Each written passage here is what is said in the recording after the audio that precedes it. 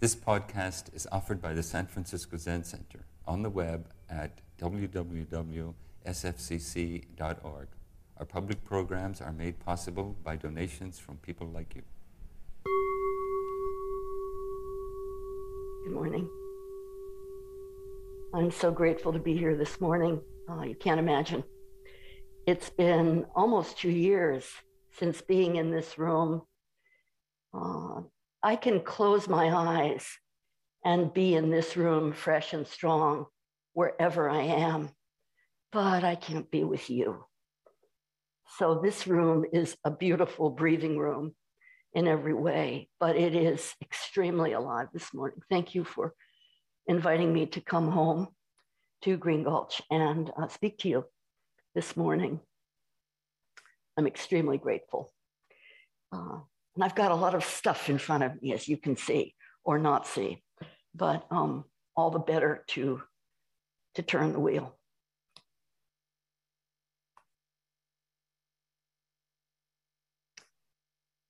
I want to, I want to dedicate this morning's talk to my root teacher, Zen Master and monk and poet, Thich Nhat Hanh, who died this January at the age of 95 in his 10th decade, peacefully, passing in his root temple in Hue, where he was ordained as a 16-year-old. And Abbess Fu, may I put him on your next? Yeah, good. So that you can really, so here is Thai as a, in the era that I want to talk about this morning. So just from a calendar from the Fellowship of Reconciliation, Blessed are the Peacemakers, many years. So I want to talk about the art of being a peacemaker in extremely troubled times. And of course, welcome. I think there are some newcomers to Green Gulch also coming to work in the fields and the garden and a kitchen, fresh practice, which is beautiful. And welcome from an old practitioner. I think I want to say today is April 10th. And on April 18th in 1976, my husband, Peter, who is Ukrainian in ancestry, and we're feeling that truth very deeply, comes from Ukraine. So my husband, Peter, and I were married in this room 46 years ago in a week. And I want to just acknowledge what an extraordinary event that was for us and our families to gather together. It was so long ago that when Zen Tatsu Richard Baker offered us our wedding vows, the jisha was Tenshin Roshi. So for some of you that will know what that means. It means that just as Caroline this morning carried incense for me, so did Tenshin Roshi carry incense for us when we were married 46 years ago. And I'm feeling very much the great circle that is never closed, always a semi-permeable membrane, open and available to all of us. So gratitude, never for one moment become too comfortable or used to what it means to be in this breathing room and to keep the doors open for all beings in the 10 directions, as has been happening for decades at Green Gulch. And gratitude to the first people of this area, this region, this biological extraordinary region, the Coast Miwok people, who are the traditional ancestors and the line of continuity. I'll be talking a lot this morning about continuity. So the line of continuity, gratitude to the first ancestors of this extraordinary place and time. Whew.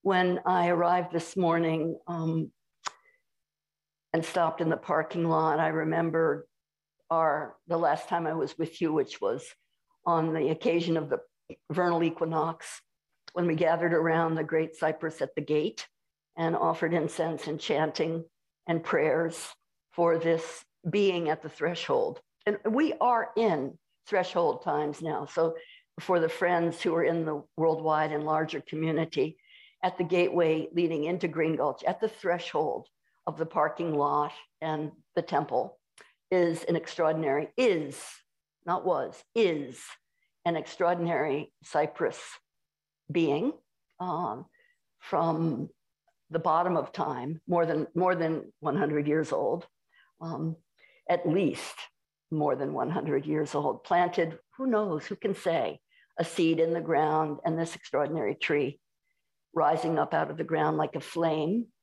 roots deep and top in the reaching the base of the sky, and spreading out, teaching for so many decades. And just recently, shortly after the vernal equinox, it was necessary to ask this being to take a different form because of drought, because of human-caused climate disruption, because of all the difficulties that we are feeling and experiencing in this being time.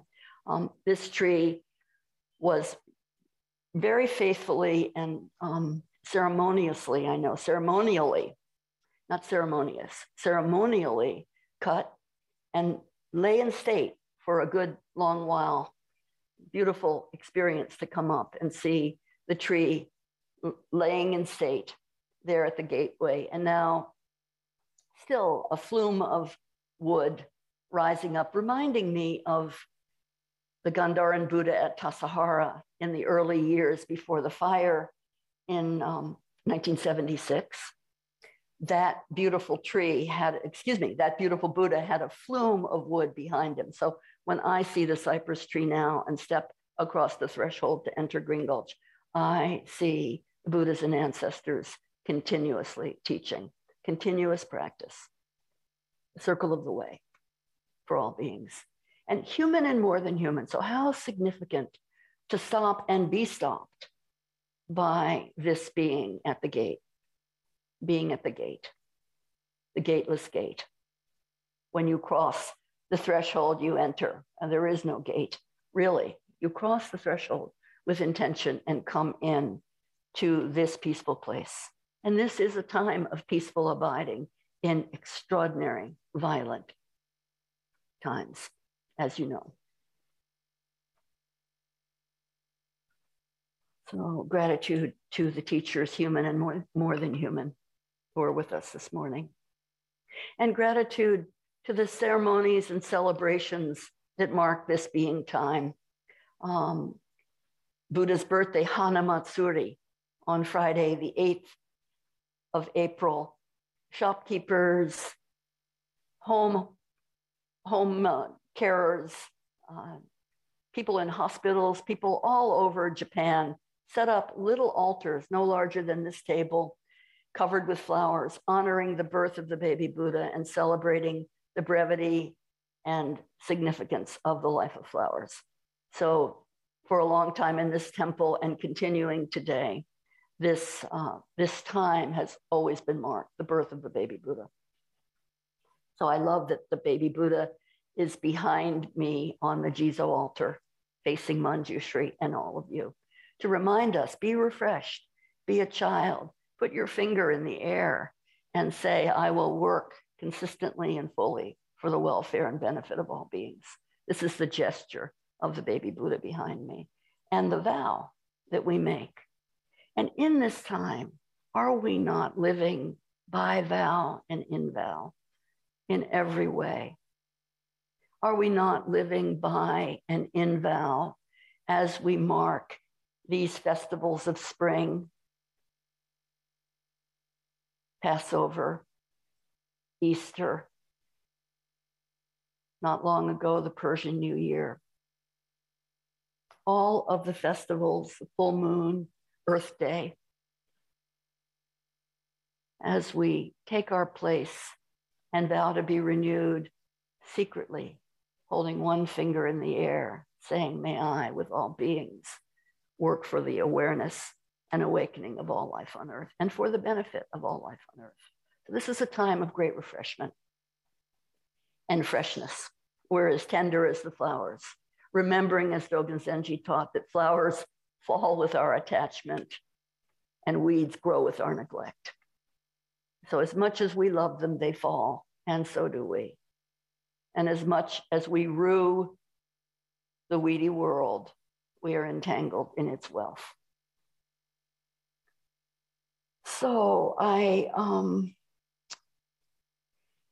want to be clear, first of all, that today's talk is not nostalgic. Nostalgia, nostos, home, nest, algia, suffering, pain, longing for home and for the nest. No, I have a fiercer intention when bringing up nostalgia or longing for a healthy and fully lived world.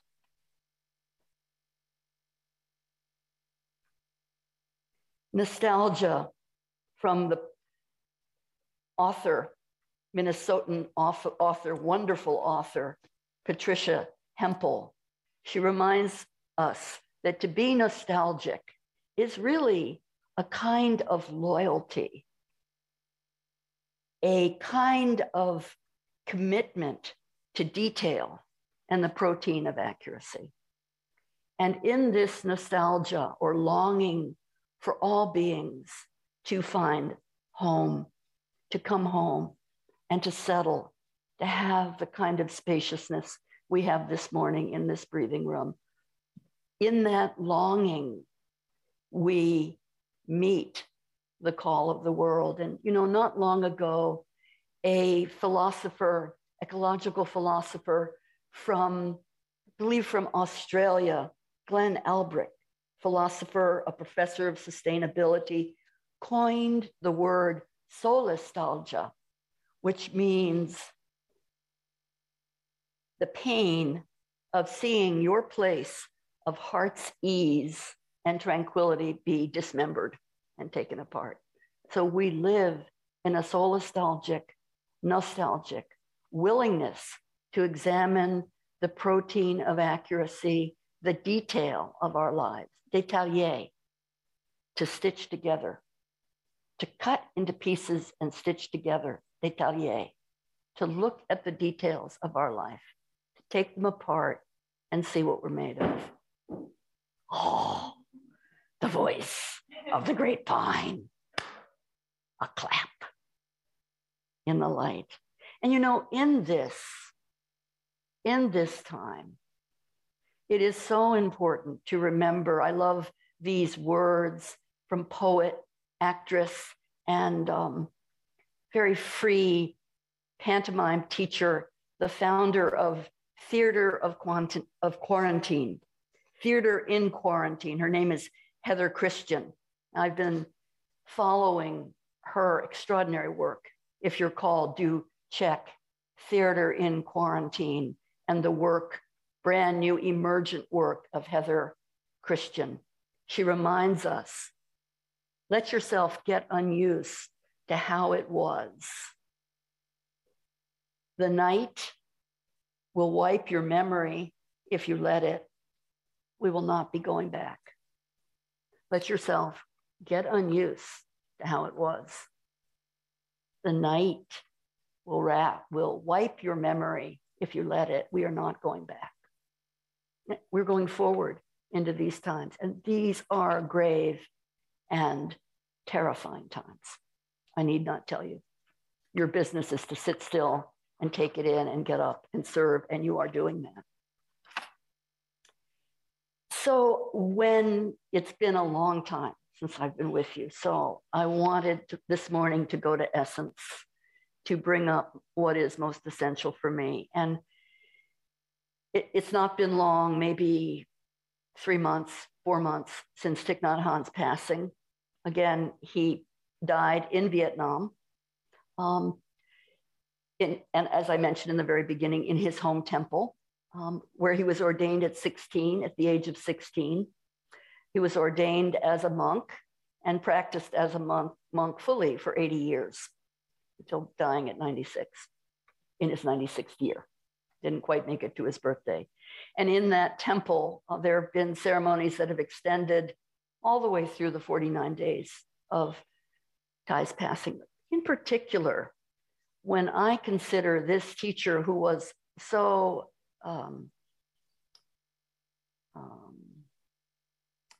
I'm searching for the word, so formative. I'll go there. That's easy. It's not quite right. But so protein in my life when I first met him here at Green Gulch Temple, Green Gulch Farm in 1981. He came to offer a talk. I met him outside and walked with him, let him know that he had a deep influence on our life. Some of you know, my father was working as a publisher during the Vietnam War, and when he read Thich Nhat Hanh's book, Lotus in a Sea of Fire, he left his job and became a full-time draft counselor, maintaining a vigil every week until the war in Vietnam ended, often by himself in the town square. So our life was very affected by Thich Nhat Hanh's teaching, and it was beautiful to meet him here and to hear his teaching in this temple. He said to us, "You have the most beautiful walking meditation path in North America out to the great ocean, and you are the grimmest and most serious people I have ever met. Can you not enjoy life?" Yes, he said, there's been immense suffering in our lives, but suffering is not enough. And suffering's made of non-suffering elements. And our friend, Lane Olson, who was married to Myogen Steve Stuckey, is still married to Myogen Steve Stuckey, although he has crossed to the realm of the ancestors. Lane reminded me that when Thich Nhat Hanh came and offered a retreat here at Green Gulch, people said, "And so the schedule is this, we get up at 3:40? No. "Oh yes, we get up at 3:40. "No." I said, "No, get up at 6. Let's be a little bit more gentle. Let people sleep in." Lane said there was quite a tussle, but in the end, we got up later. And I remember what a joyful time that was. I remember, excuse me for going back in time, I remember Reb and Rusa sitting on the tan over there holding hands during Zazen. It was a different kind of experiment with our practice for a bit. Not saying, "Oh, we're going to change our practice," but no, just let's experiment with a little bit softer, more open different experiment. And in this very room, one of the first early teachings from Being Peace, the teaching of, in a single sheet of paper, you see the whole universe. In this very room, and I remember him in this spot holding up a sheet of paper and encouraging us to see the whole world in a sheet of paper. For me, there was a recognition that was very strong. I continued deeply and fully to practice here, and I do very deeply respect and honor a double lineage with San Francisco Zen Center as a lay and trusted Dharma student, and also with Thich Nhat Hanh as one of his students who received the lamp of transmission as a lay person to offer the teachings in the world. So it's a double duty, double helix, double ice cream cone, double taste of truth. And so I want to honor Thai this morning, and in particular by looking back at his teaching of precepts in a time of war. So the 14 Precepts of the Order of Interbeing, and I am a member of the Order of Interbeing as well as actually I'm beautifully dressed this morning to exhibit the truth of this. So this wonderful polyester robe, which is worn and shining with its age. Let's see, it's, I don't know, 30 years, 1990 until now. How long is that? 36 years. So, and then my Raksu from this temple, lay entrusted Raksu from 2006. So coming together and looking at how do we practice in a way that is deeply settled, settling the self on the self, as Katagiri Roshi said, let the flower of your life force bloom, and also engage with the world. So I go back to my vow when I received the precepts of the Order of Interbeing. And Thich Nhat Hanh and the Order of Interbeing community asked me, won't you join us and help us do our work of peacemaking in the world? And I said, yes, but I don't want to do that in France. I have to go home. I want to be with my home community. And so that ceremony happened in Mount Madonna Center in Central California, right during or in the run up to the Iraq War. So in a time of war, I received the 14 precepts of the Order of Interbeing. And it was beautiful to have some in this room be present with me there as that transmission happened. So nostalgia, not only. Let me go down.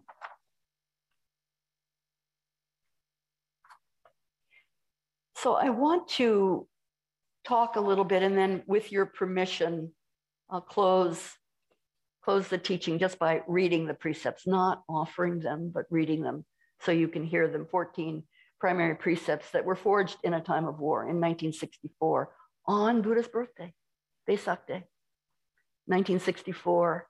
As Thich Nhat Hanh said, the turning point of the war in Vietnam. And as a peacemaker, he is also not only very definite, I'm not going to say not only, very definitely a Buddhist monk, a poet, a writer of the highest order, a troublemaker, good troublemaker, and also a person dedicated to making peace. So he is the founder of Van Han University for studying the extensive range of Buddhism, and also the founder of the Youth for Social Service, which was an organization set up during the war in Vietnam to rebuild bombed out cities. And every week, members of the Youth of Social Service would come together to recite precepts and to have a day of mindfulness, or at least half a day of mindfulness, sitting in the height of war. So 1964, Thai describes as a turning point in the war, in that the violence was accelerating. Things were getting very tough. One village was bombed 3 times, and 3 times Youth for Social Service came in and rebuilt the village. I'm not speaking metaphorically. Of course, you're making the connections as I speak. Of course, you're making the connections, what it takes to rebuild a village. And then they would practice these precepts. And at the 4th bombing, they wondered if they had the wherewithal to rebuild, and they did 4 times. The head of the Youth for Social Service, a beautiful student of Thich Nhat Hanh's, dedicated young student in his early 20s, was on his way to work when a United States Army convoy moving too fast mowed him down in the streets. Was it deliberate? We don't know. But what was deliberate was the refusal of the American-based hospital in Saigon to treat this young man. So in this kind of suffering, what will you come up with? How will you meet the challenge? And in his case, he sat down with pen. I like to hold up my clippers because he cut through to the base, but pen and paper, and wrote these 14 precepts. And they're beautiful precepts. Tiep Hien is the order. Tiep Hien, we say in English, interbeing, but that's a word that was crafted, that was ritually taken apart and like détaillé, sewn together different parts to create a new word, interbeing. Tiep Hien order, the foundation of the order. 6 people received these precepts in 1964 on Buddha's birthday. They were between 22 and 31 years old, and they made a commitment to experiment with these precepts for a decade before they would be offered any wider. So these 6 people were a living laboratory, and they practiced. They also made the commitment to recite the precepts even in the thick of war once a week, to see how they might be adapted and might come forth. Tiep, to be in touch with the reality of heart and mind, and then to discover true mind, to go down to the source of true mind that is both cyclical like sun and moon rising. Poet Jane Hirschfield reminds us of this. Two roots. Original mind, true mind, is both cyclical, repetitive, sunrise, moonrise, sunrise, moonrise, and then absolutely fresh, coming up from the ground like fresh water. That kind of mind. Be in touch with that kind of mind. Tiep. And also to continue. So to be in touch with and to continue, tying two strings together in order to make a longer line. Extend and perpetuate, says Thich Nhat Hanh, the career of awakening. Extend, perpetuate, stitch together the broken out pieces and continue under all circumstances the career of awakening. Try not to be caught up by the world, yet bring understanding and compassion to life. Transform yourself. Bring joy to others. Feel it in yourself. Live in vow. Live in vow was how Katagiri Roshi described living by vow. Live in vow. In fact, his home temple in Katagiri Roshi, for those of you who are new and fresh, is a primary teacher here at Zen Center, although he died in 1990 on the first day of March at 63 years old, young like Suzuki Roshi, of cancer like Suzuki Roshi. He helped Suzuki Roshi establish San Francisco Zen Center, primary teacher. And his call to us was to live in vow. His temple, I'm going to get this right, Gansho, get it right. Ganshoji, living in vow. Cultivating the clouds, living in vow. His death poem, he knew death was coming. His death poem, living in vow, silently sitting 63 years, plum blossoms begin to bloom. The jeweled mirror reflects truth as it is. So to continue, to be in touch with and to continue. And also, the second word, hien, means to realize. And to make that realization true in the present moment. The aim of sitting meditation in this room, and from my old notes, Thich Nhat Hanh saying the aim of sitting meditation is to be peaceful during sitting meditation. You don't sit in order to be peace. You sit in peace. You don't live in order to make a vow. You live in vow or by vow, as Shohoku Okamura, one of Katagiri Roshi's students, teaches. In or by, for me, in. Live in the truth. Live in the moment.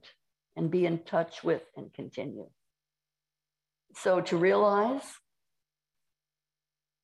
and also to make it here and now. So that's in the words. Tiepien, interbeing.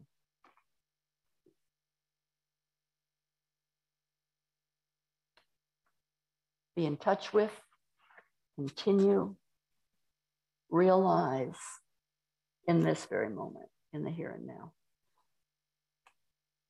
And so these are precepts dedicated to this work. And I'm grateful for them. I've really been grateful for them in this time of transition and sacred transition. But, you know, we live in a time now, we've been separated from everything we know. We've been threshed and thrashed to pieces at the gate and sifted. Discernment is the process of sifting, winnowing off the chaff and letting the kernels of truth fall down through. So we've been separated, thrashed, sifted, and how are we going to integrate what our work is? They're training here for the long haul. How are we going to integrate? Precepts can help. As you know, this is a precept world, precept deep place. So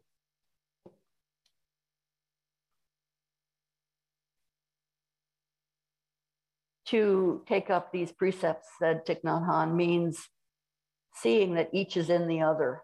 Between us, there is no border. In Buddhism, we have a term that means interpenetration, but interpenetration presupposes there's a border between us. There's South Vietnam and North Vietnam. There's Ukraine and Russia.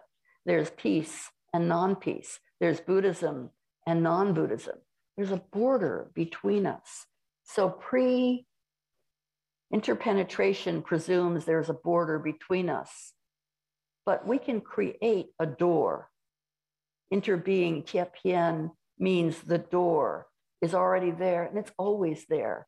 We enter our gateless gate, step through, come to life. So I love these precepts, as you can guess. There are 14 of them. The first 7 have to do intimately with the mind. Recognizing, first precept recognizes knowledge itself can be a problem if you hold on to it too tightly. Don't think that what you presently possess is irrefutable and unchangeable. You've got to be looser. Beautiful to begin a precept study with this awareness. And then truth is the second precept, truth is found in life. You're going to hear them in a moment. I'm looking at my watch and thinking, holy mackerel, shut up and hurry. So truth is found in life. Third precept reminds us to respect freedom of thought. I love this precept. Respect freedom of thought. As much as you love your children, don't force them to practice the way you practice. It will not work. I can testify to that. I'm living proof. One reason my hair is so white, from knowing that you can't force a child to be anything other than a truth teller and an avatar of the next world. Fourth, the willingness to see suffering. Fifth, commitment to not accumulate wealth. Sixth, to be aware when anger arises. And seventh, 7 is the hinge precept between body, speech, and mind. Mind, speech, and body in the case of these precepts. The hinge precept is be aware of what you're doing. Be mindful. So when we overly accumulate, we're greedy. When we're angry, we can burn ourselves up. And when we lose ourselves in dispersion, the door doesn't open. There is no hinge. So the 7th precept is mindfulness. And then the 8th precept and the 9th, kind speech, the 9th, true speech. And then last of all, the precepts of the body. With your whole body, do not allow your community to be lost in the quest for profit. Speak out against injustice. With your whole body, do not live with a vocation harmful to animals and nature. It doesn't work, as you know. You wouldn't be here if you didn't know that. And at the 12th precept, do not kill. Do not let others kill. 12th precept, not the first. Be first, clear your mind, know your mind, shape your mind. Ancient teaching from the Theravada tradition. Know your mind, shape your mind, free your mind. Know your mind, shape your mind, free your mind. 12th, do not kill. Do not let others kill. 13th, possess nothing that should belong to others.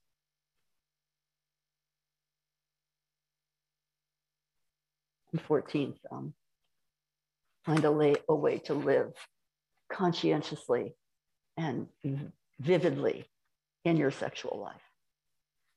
You'll hear them in a moment. So this is a big feast, but you're hungry, I can tell, right? I can feel the hunger. You can feel the hunger. Hunger for memory, hunger for freedom from the cruelty we're experiencing right now. The inhuman or maybe all too human cruelty.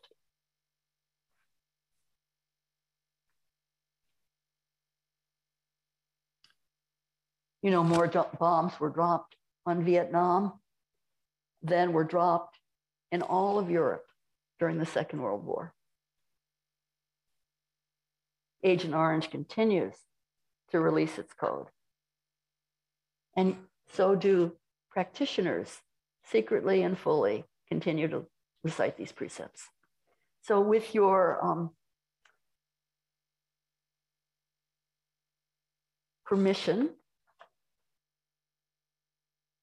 I'm aware of how much I blessedly did not say, but regrettably did not say. I would like very much to just read these so you can hear them, okay? And then close with a proclamation from senior Dharma teacher, retired, no, he's not retired, senior Dharma treasure Norman Fisher, Soketsu Norman Fisher, in honor of Buddha's birthday. Close with a beautiful part of a poem of the pageant that we played with for many years here and continues to resonate in the hills, mountains, and rivers. So there's a beautiful, am I still hooked up? Okay. Feels like, ooh, you're sure? Okay. Okay. It feels that way often anyway. Doesn't take, okay. So I digress. Where's Caroline? Caroline, can you help me? Good. Can you just stand near me and just good? That's good. Okay, so that's all right. It's just a microphone. Okay, so what we're going to do is a beautiful thing. I'm going to read the precept, and then, oh, travesty of travesties, you're going to hold this bell in your hand, like so. And then when you see me stop, you're going to ring the bell, and then you're going to stop. And when you stop, I'll read the next one. This is not a transmission. This is an offering. This temple has beautiful precept tradition. I honor, receive, and continue in this precept tradition. And it is enlivened and vivified this morning by these precepts that were written in a time of war by a poet and a Zen teacher. So let's have a sound of the bell, Caroline, and then a stop. And you can do a nice stop. Yeah. This is the first precept. Do not be idolatrous about or bound to any doctrine, theory, or ideology, even Buddhist ones. All systems of thought are guiding means. They are not absolute truth. Now, next time, take a breath, Caroline, before you ring the bell. Let's take that breath now. The second precept. Do not think the knowledge you presently possess is changeless knowledge, absolute truth. Avoid being narrow-minded and bound to present views. Learn and practice non-attachment from views in order to be open to receive others' viewpoints. Truth is found in life, not merely in conceptual knowledge. Be ready to learn throughout your entire life and to observe reality in yourself and in the world at all times.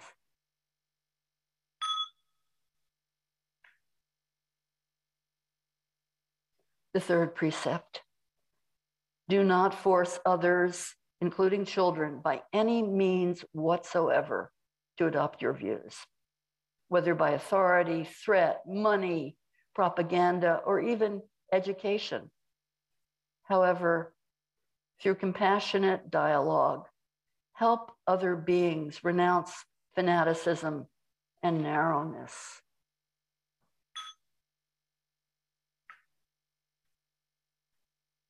The fourth precept: do not avoid contact with suffering or close your eyes before suffering.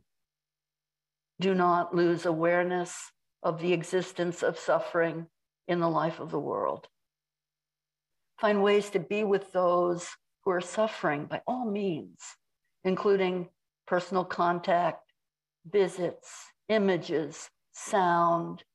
By any of these means, awaken yourself and others to the realization of suffering in the world.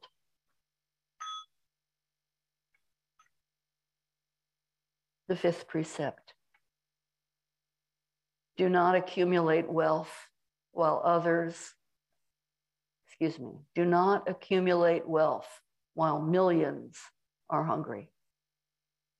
Do not take as the aim of your life fame, profit, wealth, or sensual pleasure. Live simply.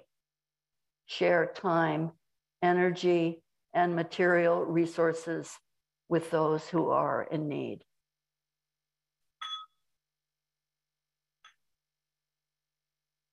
The sixth precept: do not maintain anger or hatred. As soon as anger and hatred arise, practice the meditation on compassion in order to deeply understand the persons who have caused anger and hatred. Learn to look at other beings with the eyes of compassion.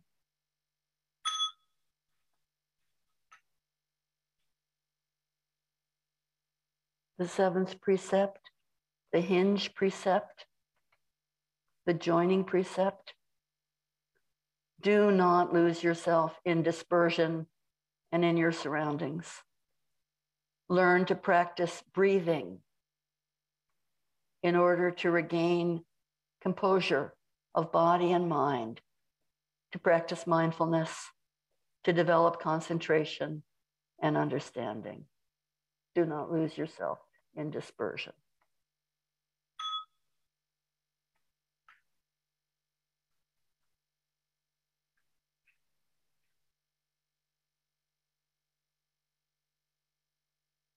Moving towards speech, the eighth precept: do not utter words that can create discord and cause the community to break.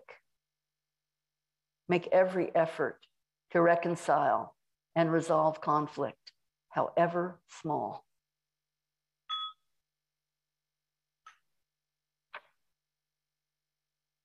The ninth precept: this is their link together, 8 and 9.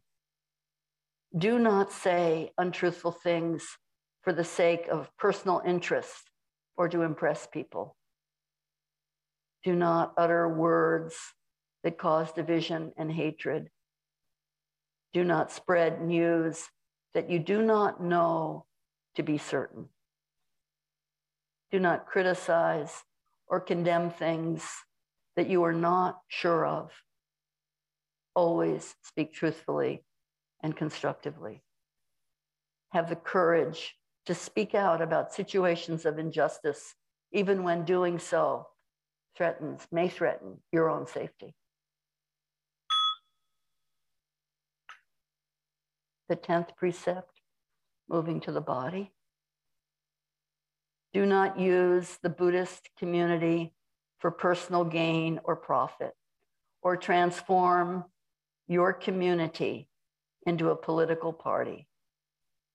A religious community, however, should take a clear stand against oppression and injustice, and should strive to change the situation without engaging in partisan conflicts. The community as body, the body of community, the 10th precept. The 11th precept: do not live with a vocation that is harmful to humans and nature. Do not invest in companies that deprive others of their chance to live. Select a vocation which helps realize your ideal of compassion.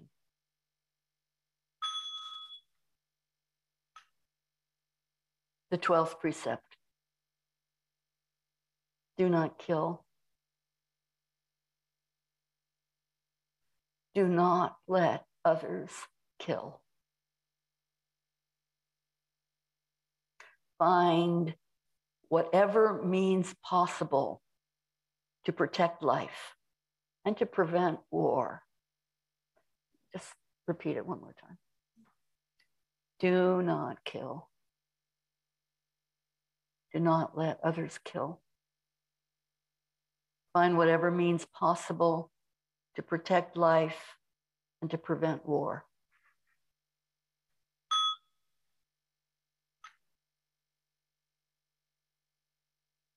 The 13th precept. Possess nothing that should belong to others. Respect the property of others, but prevent others from enriching themselves from human suffering or the suffering of other beings.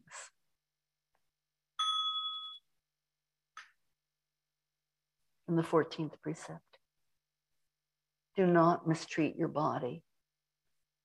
Learn to handle it with respect.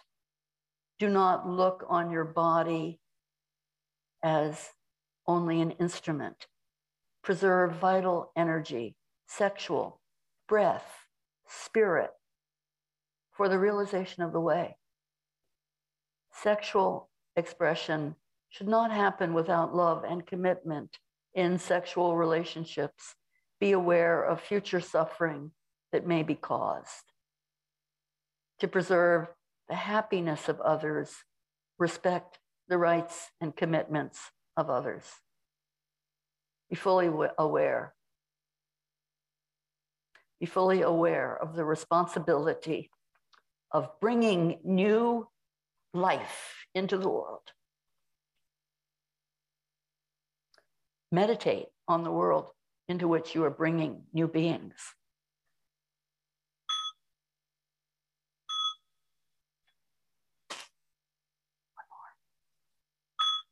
Perfect. So beautiful. Good job.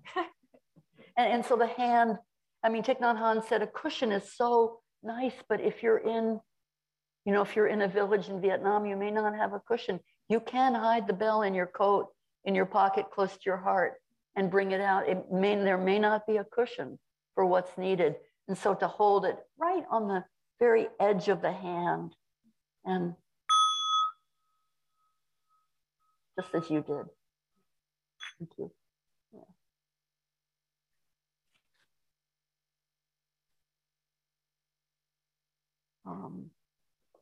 I hope that was as strong for you as it is for me. Thank you for letting them be read today. Thank you, Caroline. Beginning with passing the threshold and acknowledging the Cypress elder, yesterday I went down to the ocean preparing for this talk, for meeting you, and walked to the end of Little Beach where a young whale is beached against the cliffs. She is the 353rd marine mammal to have died in this pandemic time from being struck by container ships in the shipping lanes, bringing goods to feed our rapacious appetite for things. She was struck head on.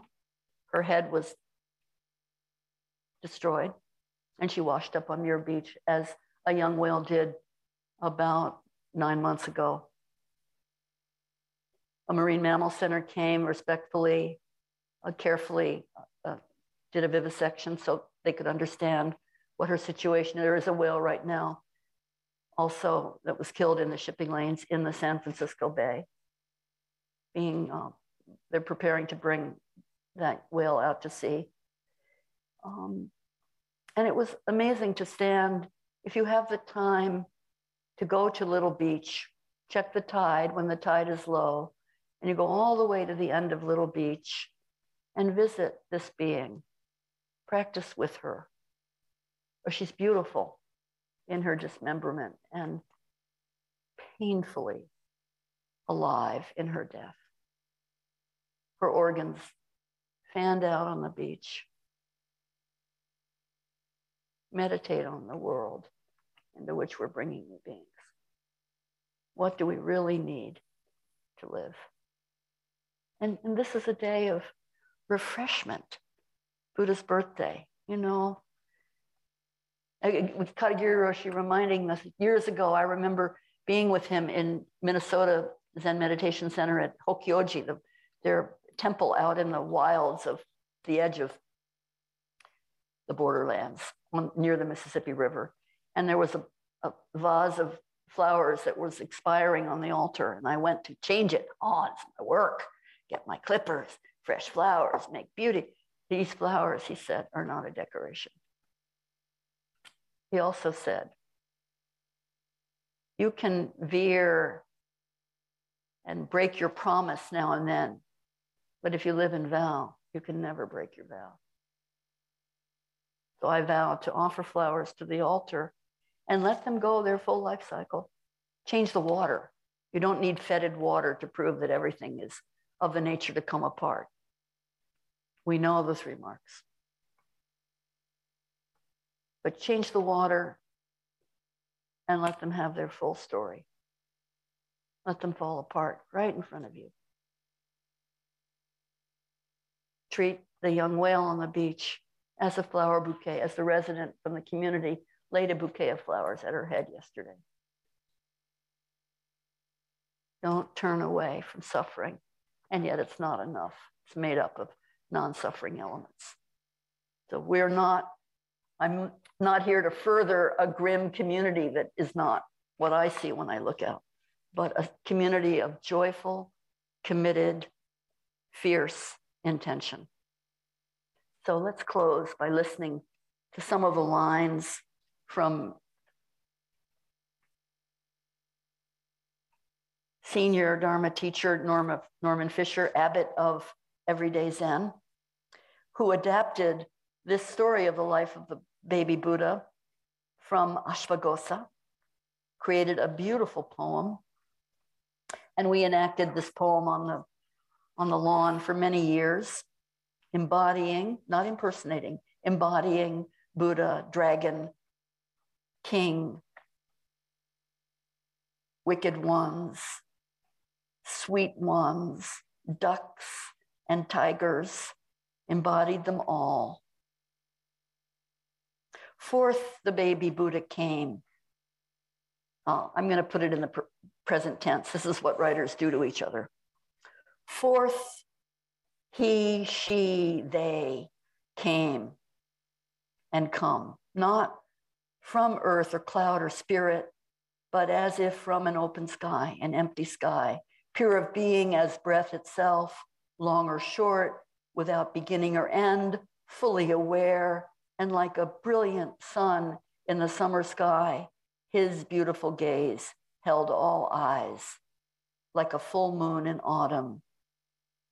For like the sun, baby Buddha awakened all life on earth, trees, children, deer, little fish, waking up stars in the night that whispered to one another, waking up seas and breezes, tall mountains that nail the universe shut, and the streams and the mountains that flow to the rivers like tongues, and standing straight like a mountain, attending above and below, 7 silver steps, feet lifting up, unwavering, straight, strides, spanning heaven and earth.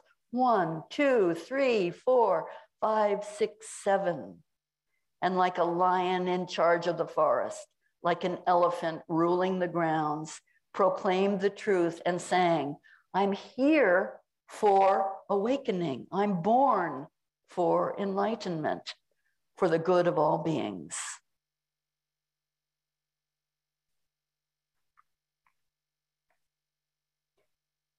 And I'm going to jump a bit. Dragons of the earth and air flew and blew the air for baby Buddha, and the dragons of the seas tipped purple waves with points of silver. Dragons of the houses flapped the houses like nightgowns, bed sheets, or banners, and animals stopped eating one another to take a look. And people stopped killing one another to take a look. And noxious creatures and ghosts stopped haunting one another to take a look. And they all looked and wept with unconsidered joy. For he will give up his kingdom to be a light, to remove darkness from all beings.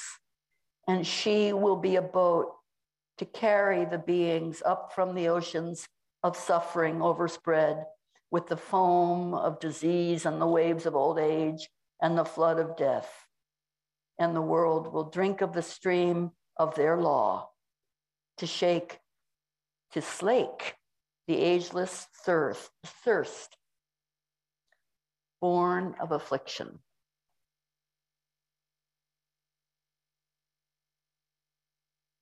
And so in this world and in the world beyond, in time and space and out of time and space, baby steps and the song can end struggles that have no end, and all beings be permanently disordered with the light.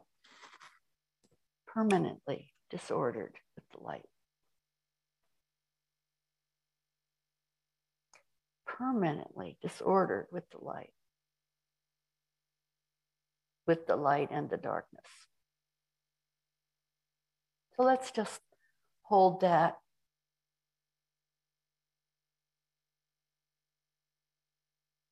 Offering and the offering of 14 precepts forged in a time of war for the duration of 3 deep breaths. And then we'll chant and this talk will finish. Thank you very much for your practice. 3 deep breaths. 3